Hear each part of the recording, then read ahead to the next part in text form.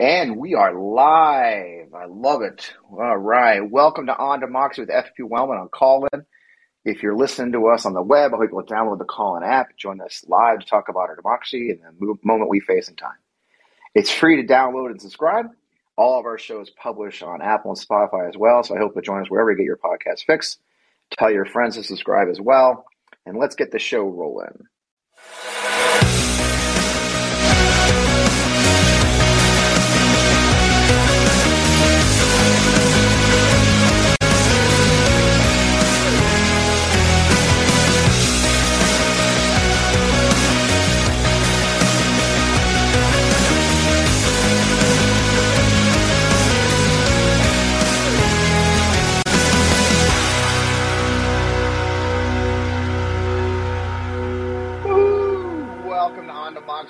I'm going to call in. Oh, man. Welcome. Happy hump day. I'm your host, Fred Wellman, FP Wellman on the web everywhere. So glad to have you here for the show. This is On Democracy with FP Wellman, and I'm glad to have you. So, January 6th committee meets tomorrow for the 8th time.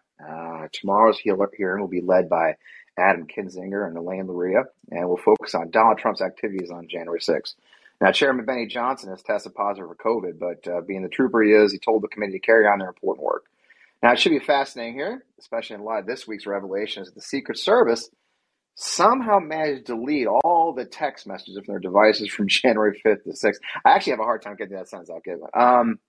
Their excuse is that they were lost in a device migration. Now, keep in mind that the Secret Service is our lead agency in investigating cyber crimes and forensics, but somehow lost the message from possibly the most important 2 days for their agency's history in this century.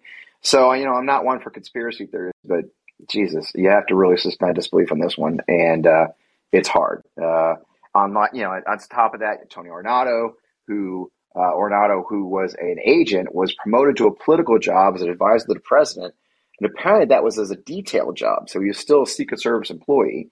And then he went back to the Secret Service, and now he's in charge of training every agent in the next administration. It is just unprecedented, which is a word we use a lot, but here we are. But overnight, the GOP nominated yet more extremists. This time up in Maryland, where the nominees for governor and attorney general are avowed big lie proponents, Trump acolytes, militia fans, the works. And of course, this occurs as Doug Mastriano over in Pennsylvania is deleting old videos of his online history to try and cover his most insane statements and make him more palatable as a nominee for governor. And all of it points to a GOP that isn't backing off on its rush to the authoritarian Deadpool. I caught a fascinating Substack post on Twitter this week from a historian on why he's using the term fascism to describe this movement, and we all should too. Now, you guys know I use the F word a lot, but this word's fascism. So I reached out immediately to invite him on the show. By the way, if you're on the show on Call-In, you can see the links in the show on the show page. We've got links to both the essay and Dr. Horne's legacy. So Dr. William Horne joins us today. Dr. Horne is a teacher, writer, speaker, editor, and historian of racial capitalism and Black liberation. He's the co-founder and editor of the Activist History Review and an Arthur J. Ennis postdoctoral fellow at Villanova University, which is a great school. His research focuses on how elites and white supremacists use the state to create or recreate racial inequality. His work to understand how this process works and how to overthrow it led him to examine three substantial and interrelated areas of systemic power: policing and incarceration, food production and distribution, and state institutions like schools and hospitals. And that work has led him to examine the lurch towards fascism and its precedents in history. And, well, that's why he's here today. So, Will, I'm so excited to have you on the show and appreciate your time. Thanks so much for joining me today. Thank you for having me. It's great, man. So much to talk about. Your essay really caught my attention right away, as many have been sounding alarm that this is a movement toward actual fascism. Maybe we should start off by defining what is fascism in a proper way, right? I think the word gets thrown around a lot. We use it on the internet. People attack us. I think Mussolini himself kind of laid it out for us, the founder of the movement, right? So can you walk us through, how do we define fascism? Sure, yeah, and you're exactly right. Mussolini defines this for us, and so, if you want to pull up my article at some point, you can just click on the link to his essay, The Doctrine of Fascism. It's right there, and there are, just scores of eerie similarities between what Mussolini describes and the movement that we see in today's Republican Party. But there's a few sort of key features that make a fascist movement a fascist movement. And so the first is that there's sort of an emphasis on nostalgia and an emphasis on sort of a loss of mythological power. So in other words, it's like, kind of like a fairy tale version of the past. So if you think about, let's say, I don't know, George Washington and a cherry tree or something like that. Like right. This is a version of history, right, that fascists deploy to think about the past as being some kind of better place. And in our country, that also means like a substantially whiter place. And I think that it's no accident, right, that right. we see sort of overt white supremacist movements, hearkening to this sort of imagined white happy past. And so that's the first piece. The second piece, which is one that I do talk about a good bit in the essay, is sort of the role of religion. So for Mussolini, he identifies Roman Catholicism as sort of a primary force that not only enables the fascists in Italy to govern, but also gives them a sense of identity. He calls it like the special institution, of Italianness. And so when we look at it from that perspective, although we might not tend to think about fascist movements as being like, overwhelmingly religious, with a few exceptions, they are, deeply, tied to religious movements, whether, you're looking at sort of the Hindu nationalist movement in today's India, or whether you're looking at, for example, Franco's Spain, sort of all across the world. The vast majority of these movements are tied to some sort of religious and corresponding ethnic identity. And so these are backward-looking movements, in other words. They're looking right. back for the way that the world should be. They're also, religious movements. They're using religious institutions to sort of create, as tools to help create this sort of backward-looking and backward-moving, if you want to think about it that way, movement. And the last piece is that they are eliminationist in nature, which is a big word, but really what we're talking about there is that these movements are designed to eradicate any sort of opposition, And so there's a few points in the essay, for instance, like where I talk about how Mussolini rejects the idea of individualism and individuals as being able to exist like apart from the state. And so what he means by this is that if you, in your sort of individual ideas and identity and whatnot, if you sort of reject, let's say, the Catholic Church or Mussolini's, I don't know, whatever policy he's proposing, or Mussolini himself as a fascist dictator, there's no room for you in the Italian state. And, right. If we're sort of drawing parallels or making connections then, we have here in the U.S., a Republican Party that is increasingly referring to the Democratic Party as groomers, right? That's right. increasingly referring to Democratic, election victories as like impossible, as intrinsically illegitimate. And so what we have here, like, and those are two examples, and we can just go, kind of across the board with these. But, what we have there in this Republican movement, in this particular Republican iteration of fascism, is one that, again, is trying to eliminate any kind of dissent, any kind of other opinion, other voices, other ideas. And so, if we're putting that in Mussolini's terms, this is eliminating room for the individual. And so these are sort of the three like major pieces of what makes a fascist movement. And again, we can see all of these pieces at work, sadly, in today's Republican Party. Well, it starts right with MAGA, right? Make America Great Again. And which, sure. When that term came out in 2015, the big question a lot of us has, like, well, when was it great? Mm-hmm. You pick that time. And it always seems to be this 1950s idyllic, the women were home cooking and barefoot and pregnant, and black people, quote, I quote, knew their place, right? Which, of course, is this Jim Crow era, right? So that's the era you studied, but you really do get right to it right there. And then, of course, the elimination of sport. I see that. I've been in an ongoing fight on the internet, which is sort of my life, about the rise of Ron DeSantis and DeSantis mm-hmm. as a proto-fascist. And I like to highlight what you just said, the Disney fight. They had the Don't Say Gay bill. when Disney even offered the most mild of criticism, he evoked he used state power to punish them, passing laws quickly and stuff. So that I've been saying quite often for me, that's a key to the fascist movement, using the state power to quash dissent. Is that a way to put it, or that sounds like it's right in line? Yeah, I think that's exactly right. And so this isn't like a movement of like individual bad actors or individual bad apples or, whatever term you want to use, although there are plenty of them, right? But this is in fact, a larger movement with a coherent set of goals. And while, Republican Party policy might seem sort of scattershot or weird or random, to them, these, movements that they're supporting, whether it's the Don't Say Gay, movement, whether we're looking at sort of attacking teachers and school boards as another iteration of this. These are all examples of this sort of eliminationist logic and this eliminationist organizing, because this is exactly what it is. This is about using state violence to suppress any kind of dissent and to sort of create essentially what we're seeing, it looks like in Florida, in Texas, and some of these other places that have passed these kinds of laws at the state level, which is a single party state. Right.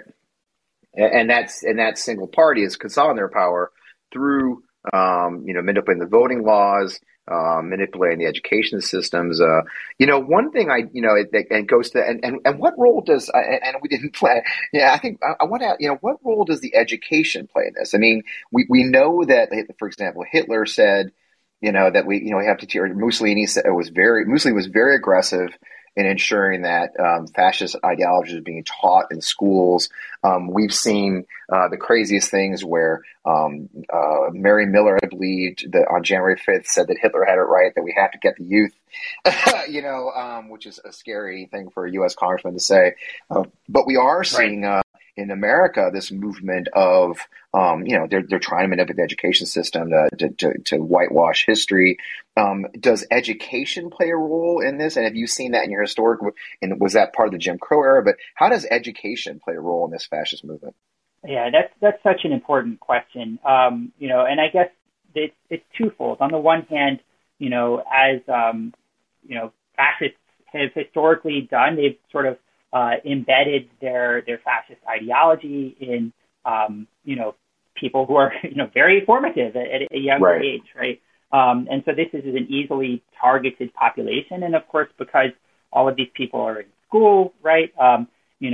We're talking about taking over systems of education, and so this is in many respects what we are seeing in the larger like anti-CRT movement. But this is also a historical thing that we've seen in the U.S. And so W.E.B. Du Bois, for instance, who's sort of a famous Black intellectual in the 1930s, writes about the propaganda of history. And what he claims, and he sort of spells this out with examples, is that there's this massive whitewashing project in America's schools, and that massive whitewashing project is tied to a system of violence and a system of power that today we know is Jim Crow. And so, the examples that he gives are, sort of a textbook rewriting campaign that was led by the United Daughters of the Confederacy. This is the same group that put up all of the statues that we, for some reason, call Confederate statues. They're not Confederate statues. They're, old angry white women statues. They're erected by the United Daughters of the Confederacy, 30, 40 years after the Confederacy collapsed under the weight of its, oppressive and shitty system. And so we see examples of this in our own history, right? And another sort of way to think about this is that when we see the massive civil rights protests of the 1950s and 1960s, we also see a corresponding push to reform the American education system, because ultimately what fascist ideology relies on is this idea that there's some kind of mythical, better past, one that is white and patriarchal, that the adherents to the movement want to quote unquote go back to. This is a misrepresentation of the past, of course, but it's a tool. It's not meant to be consistent. It's not meant to be accurate. It's meant to be powerful. and that's why they use it. Yeah, that's fascinating. I mean, I think that the violent undertone, you said something, political violence, you touched on that. And of course, we do remember that from, anyone. I was born in 1965. I'm old as dirt, but, and I grew up in that era. I saw the end of it. But we look back now, we see the brutal violence by police against the civil rights movement.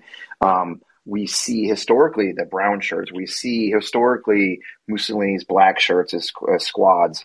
That we see the violence in Venezuela. The Chavez people. I've read. I'm sure you have too. Ruth Ben-Ghiat's book Strong Men, which is very, very good on laying this out. We're seeing that historic presence of violence in our politics today. Where does that go? I mean, what are the key indicators you see that remind you of the history you've studied that we're seeing today in the violent side? A lot, right? That's right. That's a question, man. So I guess that's what I'm here for, man. I told you I was going to ask you one thing, but now we went a totally different direction. So welcome to the show. This is how I do it. That's perfect. That's perfect. You trusted me. You screwed up. You trusted me, Will. No, Go ahead. This is a really important question, though, and it's something that I worry about a lot because one of the things that we see, in terms of like broad social, economic, and political status quo right now, is a number of risk factors that elevate our risk for racist violence. So just as an example, the presence of sort of like a chronic pandemic disease elevates the risk of racial violence substantially. We have that, right? Yeah. We also have issues of instability and sort of what we would call like institutional decay, where people's faith in institutions, and I think, reasonably so, to be blunt, is declining. And as a result, there is, again, a greater risk for racial violence. We also have, at least at the moment, a scenario of like pretty severe economic distress. We tend not to talk about, like, in sort of our public discourse, the inflation issue as being a hunger issue, or like a survival issue, but like it obviously is. And again, in those types of situations, guess what happens? We're at an increased risk for racial violence, right? And we have, if we sort of like pull back the frame a little bit and think like really long term, we are in the midst of a climate crisis, and so we've seen massive, deadly heat waves recently in India, now, in England and elsewhere. In England, right? yeah, 104 degrees. Yeah, 104 degrees in London. Yep. And this, again, puts us at elevated risk for racial violence. And so when I look across sort of like the various risk factors that we're facing right now, and when I think about, sort of the history that we're looking at too, the history of these movements, I think that, the situation right now is dire, because, in historical circumstances, let's say where we have an insurrection, or we have a coup attempt, or we have massive voter suppression that is not countered by the state, you see it's sort of a quadrupling of those efforts. And that's what we're at risk for right now. Like the January 6th committee hearings are important, and they're, we should all be paying attention to them. But, this is coming well after the insurrection. And like, as of now, we're seeing like, so far, almost no consequences for the people who've done the vast majority of organizing, the most responsible people for January 6th, right?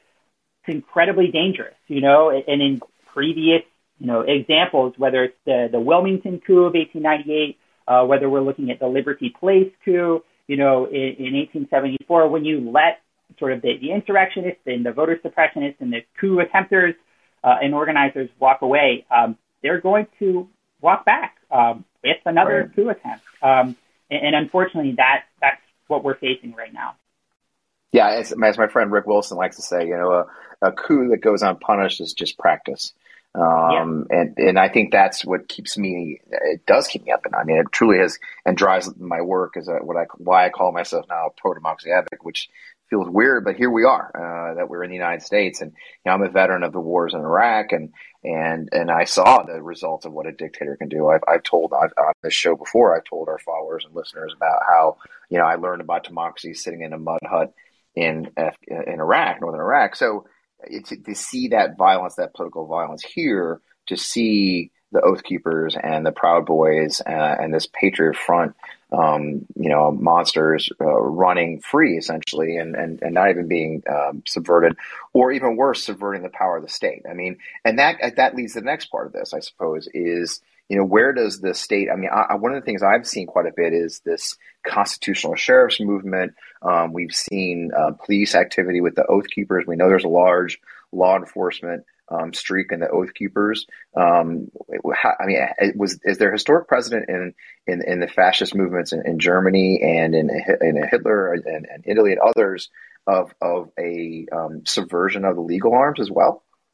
Yeah, absolutely. And we see that, of course, in sort of fascist Europe with the World War I veterans, right? The vast majority of black shirts and brown shirts were World War I veterans. People with military training, some of them like active, police officers. And we see them joining this movement and sort of spearheading this political violence, both like institutionally, but then, also as vigilantes and as paramilitaries. And we also see this, of course, at work in our own history. I'm working on a documentary right now that looks at a massacre in New Orleans that was, attacked a voting rights convention there in 1866. And the people who did the storming of the voting rights convention were white supremacists, former Confederates, all of them. But they were also active duty police officers and firefighters, right? Wow. And so what we have here, and we could just go like across the board with this. We have a long history of paramilitary organizing in the U.S. And there's always sort of a tandem, attribute there where you see both, agents of the state like police or the military kind of working hand in hand and often joining these sort of paramilitary groups. Another really famous example is during the Wilmington coup that I mentioned earlier. One of the groups that was involved in shooting at Black Wilmingtonians was the local militia, what today we would call like the National Guard.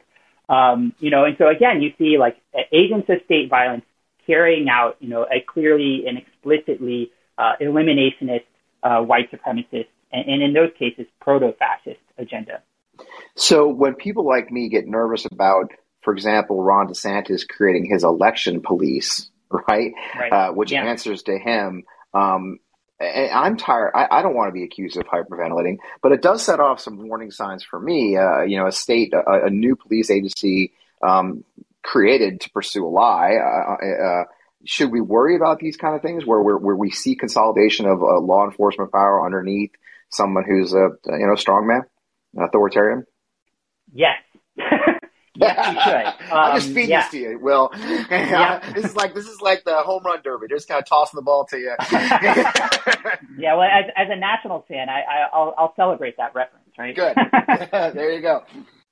But no, I mean, yes is the answer to that, right? And we see, historically in the U.S. and elsewhere, both paramilitary and explicitly like, agents of state violence who are beholden to either, let's say, a member of a party or, a member of the state itself who supports this suppressionist, eliminationist agenda. These are incredibly dangerous vehicles for escalation and increased state violence and repression. Right, and we're seeing the starts of them, and here's a question that's again off our script, but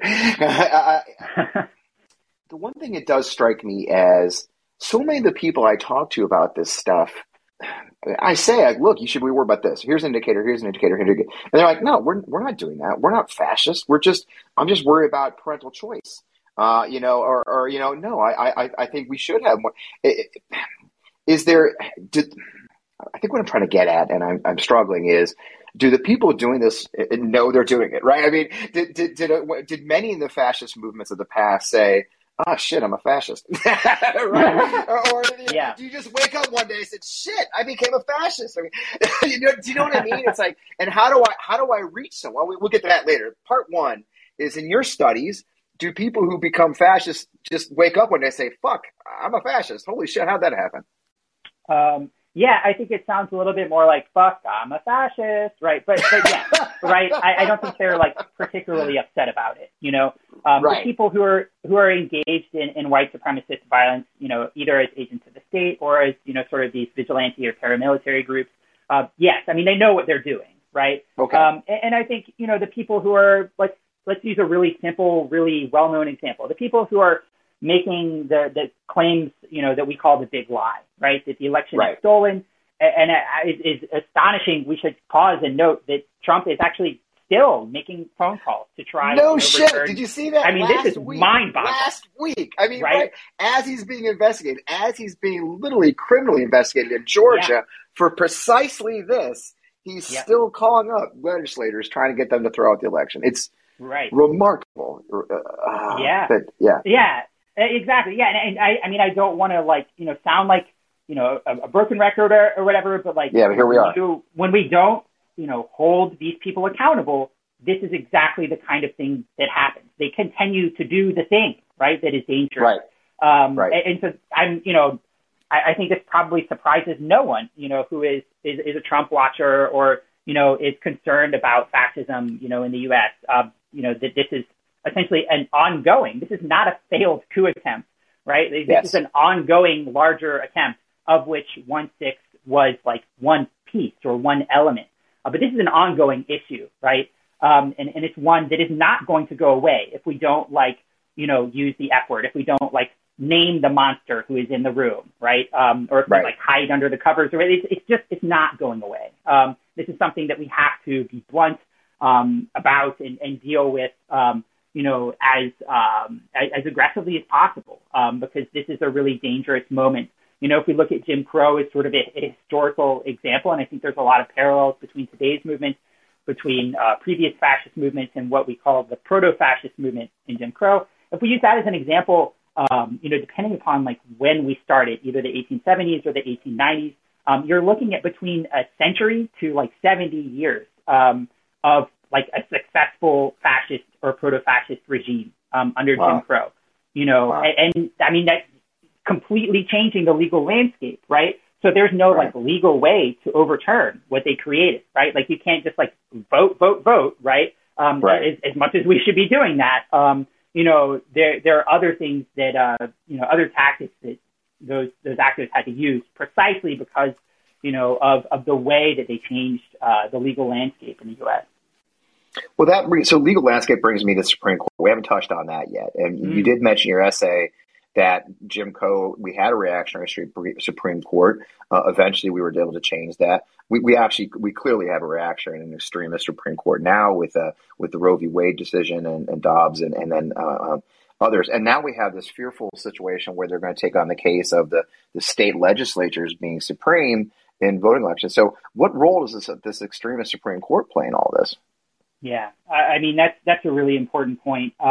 So in U.S. history, you know, we have, for the majority of our history, had, you know, an extremist and reactionary Supreme Court, and so that's led to a number of really that's an interesting perspective. What you know, I think a lot of us. I mean, it's the case. Yeah. You know, this is how we get Buck It is. This is how we get Korematsu. You know, like we have all of these terrible, the Dred Scott ruling, right? They have all these terrible rulings, rulings that took like, you know, a sort of a terrible situation and made them even worse, like for the people who were experiencing that terror, right?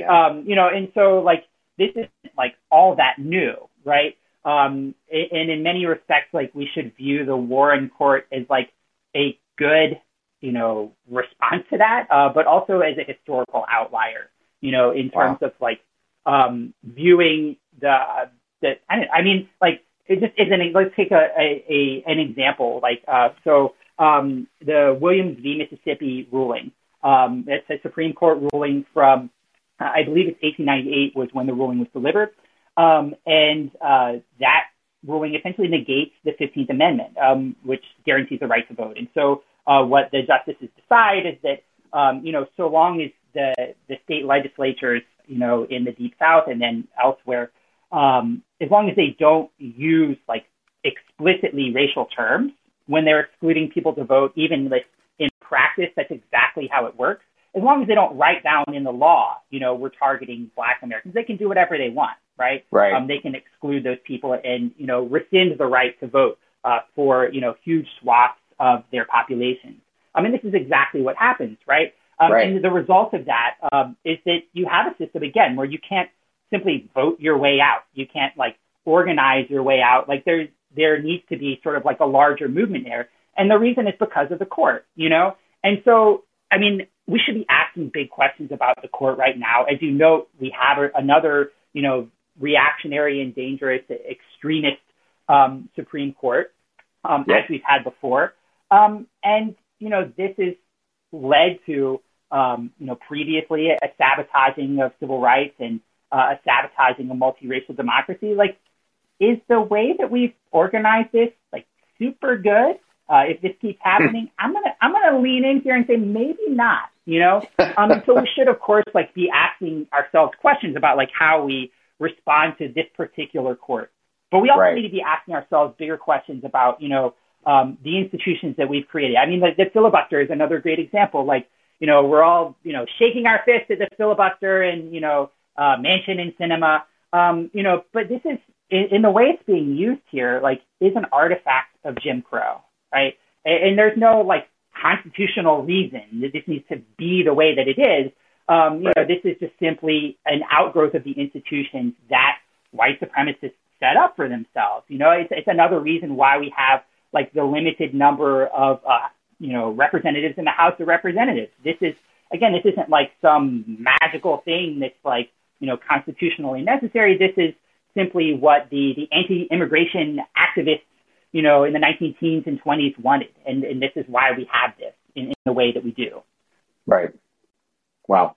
And how we affect it today. Of course, it's always, the challenge, of course, is always what will be the second and third order effects. I think you said something very key is right. It's like how we act today, the historic precedent has to guide us because it will bite us later, right? So maybe expand the court isn't the answer, right? Because it may solve today's problem, but it doesn't mean we won't have an extremist 13-member court in 10 years. Sure. So it's very difficult. I've talked to a lot of folks about January 6 hearings, the January 6 events, legal experts I've had on here. I've had communications pros, political consultants, even a Hollywood screenwriter.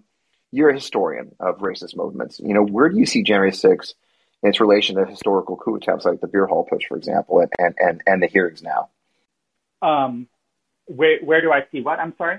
Where do you put in the perspective January 6 against these historic coup attempts? Specifically, where does we talk a lot about January 6. I as you know, I have the Beer Hall Project as an organization I support. I founded, which does say, look, Beer Hall Push in 1922 was sort of our version, right, of January 6. It failed. In his trial, Hitler gained more knowledge or gained more fucking fame, and then he had this minor prison term, and then he decided, well, that's not the direction. I'm going to subvert the Weimar Republic institutions. I've been saying over and over that we face that. We're in that moment. We're in the post-Beer Hall Push moment. Do you see it that way? And are there other examples that I'm missing, perhaps? Yeah, and I think it's, that's a good, example of the type of danger that we face, because we have an unsuccessful coup attempt that is, sort of minimally addressed by the Weimar state. And 10 years later, we have then Hitler, and then the Nazi Party winning elections, and ultimately, like, Hitler becoming chancellor. Yep. And this is so there is an election process that leads to fascism, and we're not magical, and elections are not magical, right? There are plenty of dictatorships across the world that have elections, like ostensibly, where everybody knows the outcome, right?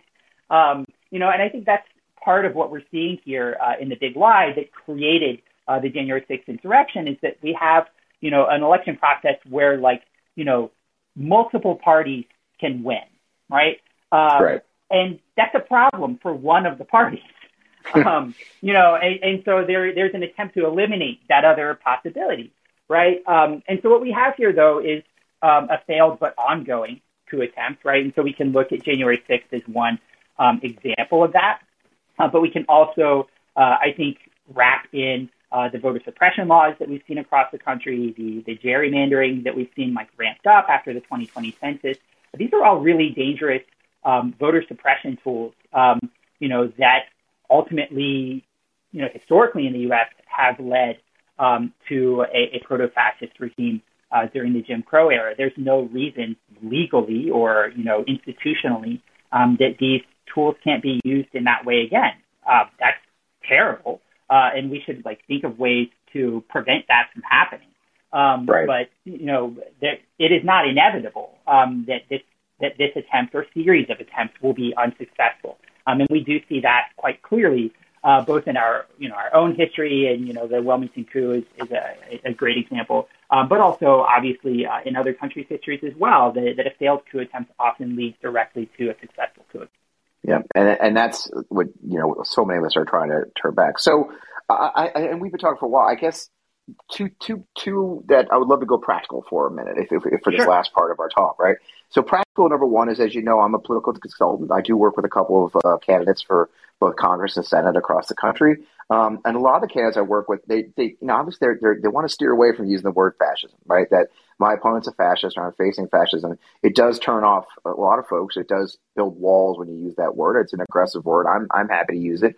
What do we tell those guys? What do we tell Congress, congressional candidates or others who are trying to to beat this back, but also have to walk a fine line? Do you have any suggestions, or what's your take on that? Yeah, that's an important question, especially as we're thinking about how to respond to this movement, right? Right. And that's, the kind of question that we should all be asking ourselves, in whatever, way that we approach this issue, wherever we are in our individual circumstances. I think, naming the monster is really important. And clearly we have a term, in fascism for this set of ideas and practices that the Republican Party is embracing. But of course, I also understand that, we live in different communities under different circumstances, right? If you're a politician, you're appealing to different kinds of voters.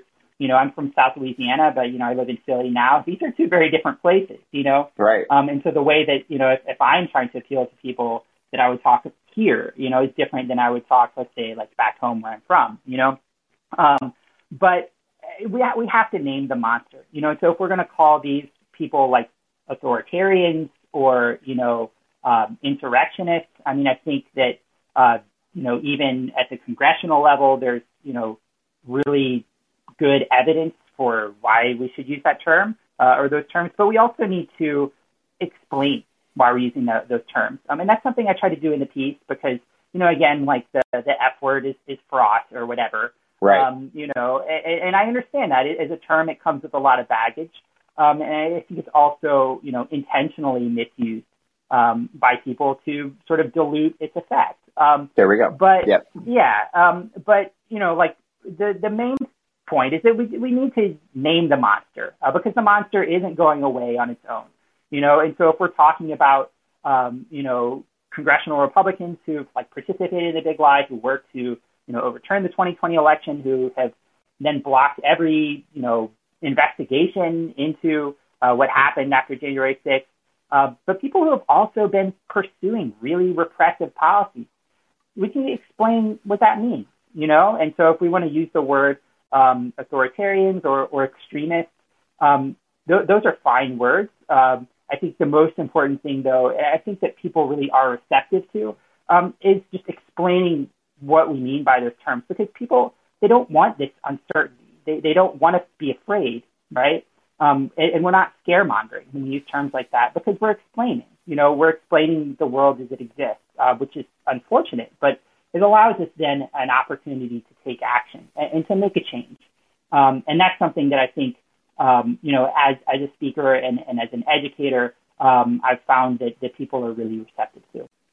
That's really helpful. Now, and the final practical question, too, is, the question I get often from followers and listeners on the show and then on Twitter especially are, what can they do to fight back? So many of us feel helpless against this movement this time. You studied the civil rights era and its fight against Jim Crow. Can you lay out some practical steps maybe for folks to take, and do their part to, in their community, to push back against this movement?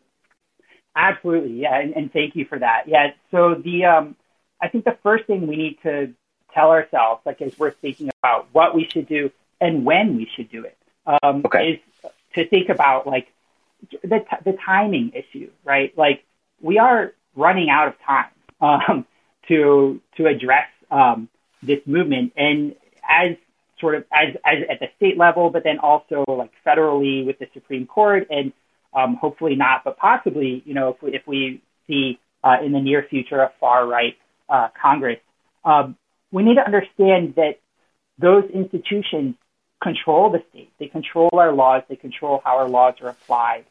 So waiting becomes very dangerous, right? Waiting to act is a risk. It's a risk that you're taking, like, for yourself and for people around you, And so, like, just understanding that risk is, I think, really important. And I think that also then can help us guide our actions. So the most important thing I think we can do, and obviously, like, I'm recommending all of these, like, with a dose of, I guess, like, use your common sense, Right. Do what seems reasonable, right? So, like, my response in Philadelphia would be very different, say, than my response, in sort of the far right area that I lived in when I last lived in Louisiana, right? Like, these are different responses, and that's okay, right?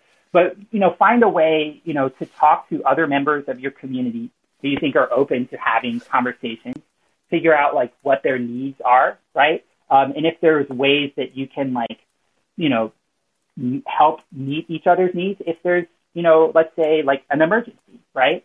That's sort of step number one. That's when people use the word organizing, that's kind of what organizing really is, right? Step number two is finding a way to pressure institutions. Obviously, we do that by voting. Please vote. Like, these aren't, like, mutually exclusive. You can vote and also go protest or, nag people or, be weird in a restaurant. You do you. But it's important that we pressure our institutions, because our institutions, despite what we, maybe learned in Schoolhouse Rock, they don't, like, really represent us. Like, the vast majority of people in Congress, even people who are maybe, like, trying to do good things, are pretty wealthy and fairly disconnected from the rest of us, right? Right. And we need to make sure that they're representing our interests, and it's okay, even to pressure, politicians who you sort of consider, like, on your side or on the right side or whatever. That's good, and we should do that, right? Right. And so that's I guess step number 2 or number 2.5 if you're if you're keeping track. And then the last thing is that we need to, think about sort of larger scale, like, how do we sort of reform longer term these institutions? And so, like, I use the example of the Supreme Court, which has a terrible history. Like, we need to be thinking outside the box. Like, how do we fix something like this? Can we fix something like this? Or, is it something where we need to either start over from scratch or do something radically different? And these are conversations that we can have, and of course, like, we don't know, like, where they're going to lead.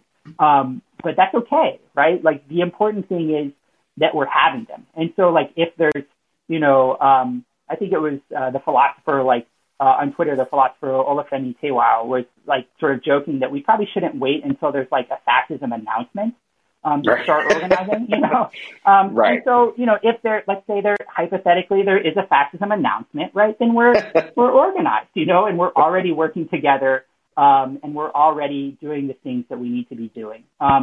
So, like, obviously donate where you can, identify resources, time, abilities that you have. We all have these things in various ways. And we can generate change, at the local level. That's something that we see happening, in the civil rights movement across, like, various organizations. And that's something that we can replicate here to keep this from getting, from going from bad to worse. Those are great. And it's funny how often I have that, and I've asked this question of others. I can't tell you how often the first one is always, we have to rebuild that sense of community, that we have to find the places where we connect still as Americans at the level. And that is, you're right, taking care of others. It is being neighborly. It is, lower the barriers. And circling back to something you said earlier that does play right into that, the role of the pandemic and all that, right? So we had a physical effort, a physical moment that forced us apart physically. And then we came out of that just in time for a rise of this fascist movement, if you will, and a divided politic. And it feels like sometimes we just haven't gone back. I mean, I think in the neighborhood I live in now, suburban America, there was always these roving suburban parties in the back, somebody's back deck, right? And that just simply hasn't come back. And part of it is, I've talked to people in the neighborhood who have similar political interests that I do, saying, I just can't hang out with them. You know what I mean? They're like, they're not, they just won't go. They're not happening. And then if they did, people are like, I don't want to hang out and have a beer with the guy who's going to tell me that, all this CRT shit. Right. And so, it is an interesting precedent. We had a depression. There's always been this era, that you mentioned historically in the earlier part of our conversation that leads to these moments and how they play into it. It really is a fascinating, precedent that, we do have to fight to fix. So Will, we've talked for a while. It's been great. Any things I missed or any last points you think I didn't touch on well enough for you? I think you've made a great case for where you stand and the basis of your essay. Yeah, no, thank you. I appreciate the conversation, the questions, especially the sort of, the more spur of the moment ones. I think that's all. Those are really exciting and productive and fun. And I guess, I want to reemphasize, we can and maybe should use the F word, but we definitely should be naming the monster. And then we can also, take steps once we've identified the monster, to make sure that the monster doesn't, win at the end of the movie. That's terrific. Now, I did post your bio and your Substack in the comments here, but for people who are listening on Apple and Spotify, where can they find you online? Where can they find your writings and your work? Sure. Yeah. So I edit the Activist History Review. And so that's at activisthistory.com. The Substack is called In Case of Emergency. And so you can find me there. I think it is an emergency. So it is indeed. And then I'm on Twitter at WIHORNE. And I love to hear from people and all of that good stuff. And so I would be glad to talk about this more with anyone who's interested. Wonderful. And of course, this has been a great conversation. Well, thank you so much. And as always, you can find me on Twitter at FP Wellman. I've also got an official Instagram and Facebook page, cleverly called FP Wellman Official, because I'm an originalist. I'd love you to follow our work fighting. That's what I do, man. It's hard to believe I'm a communications professional. But I'd love folks to follow our work at the Beer Hall Project. We talked about a little bit on this episode of the podcast at Beer Hall Project and beerhallproject.com. And I'll talk to you offline, Will, because we have some interesting work coming along that lines. We're looking very closely at how we get America to start talking to each other. How do we prevent the rise of fascism by making sure we build our communities again? I hope people will follow Beer Hall Project as we roll that out this fall. I'm terribly excited about that work. We're doing some very cool stuff. As always, you can find this podcast on Apple and Spotify and live right here on Call-In. Tell your friends if you like the show. I hope you'll give us a great review. And that's our show for this week. Thanks, everyone, for coming. We'll be back again next Wednesday. Will, thanks for joining us. Enjoy your week. School's coming up again, and I wish you good luck in the new school year and continue the great work you're doing for our country. Well, thank you so much. I appreciate the conversation, and I look forward to more. All right. That's all our shows. Thanks for joining us, folks.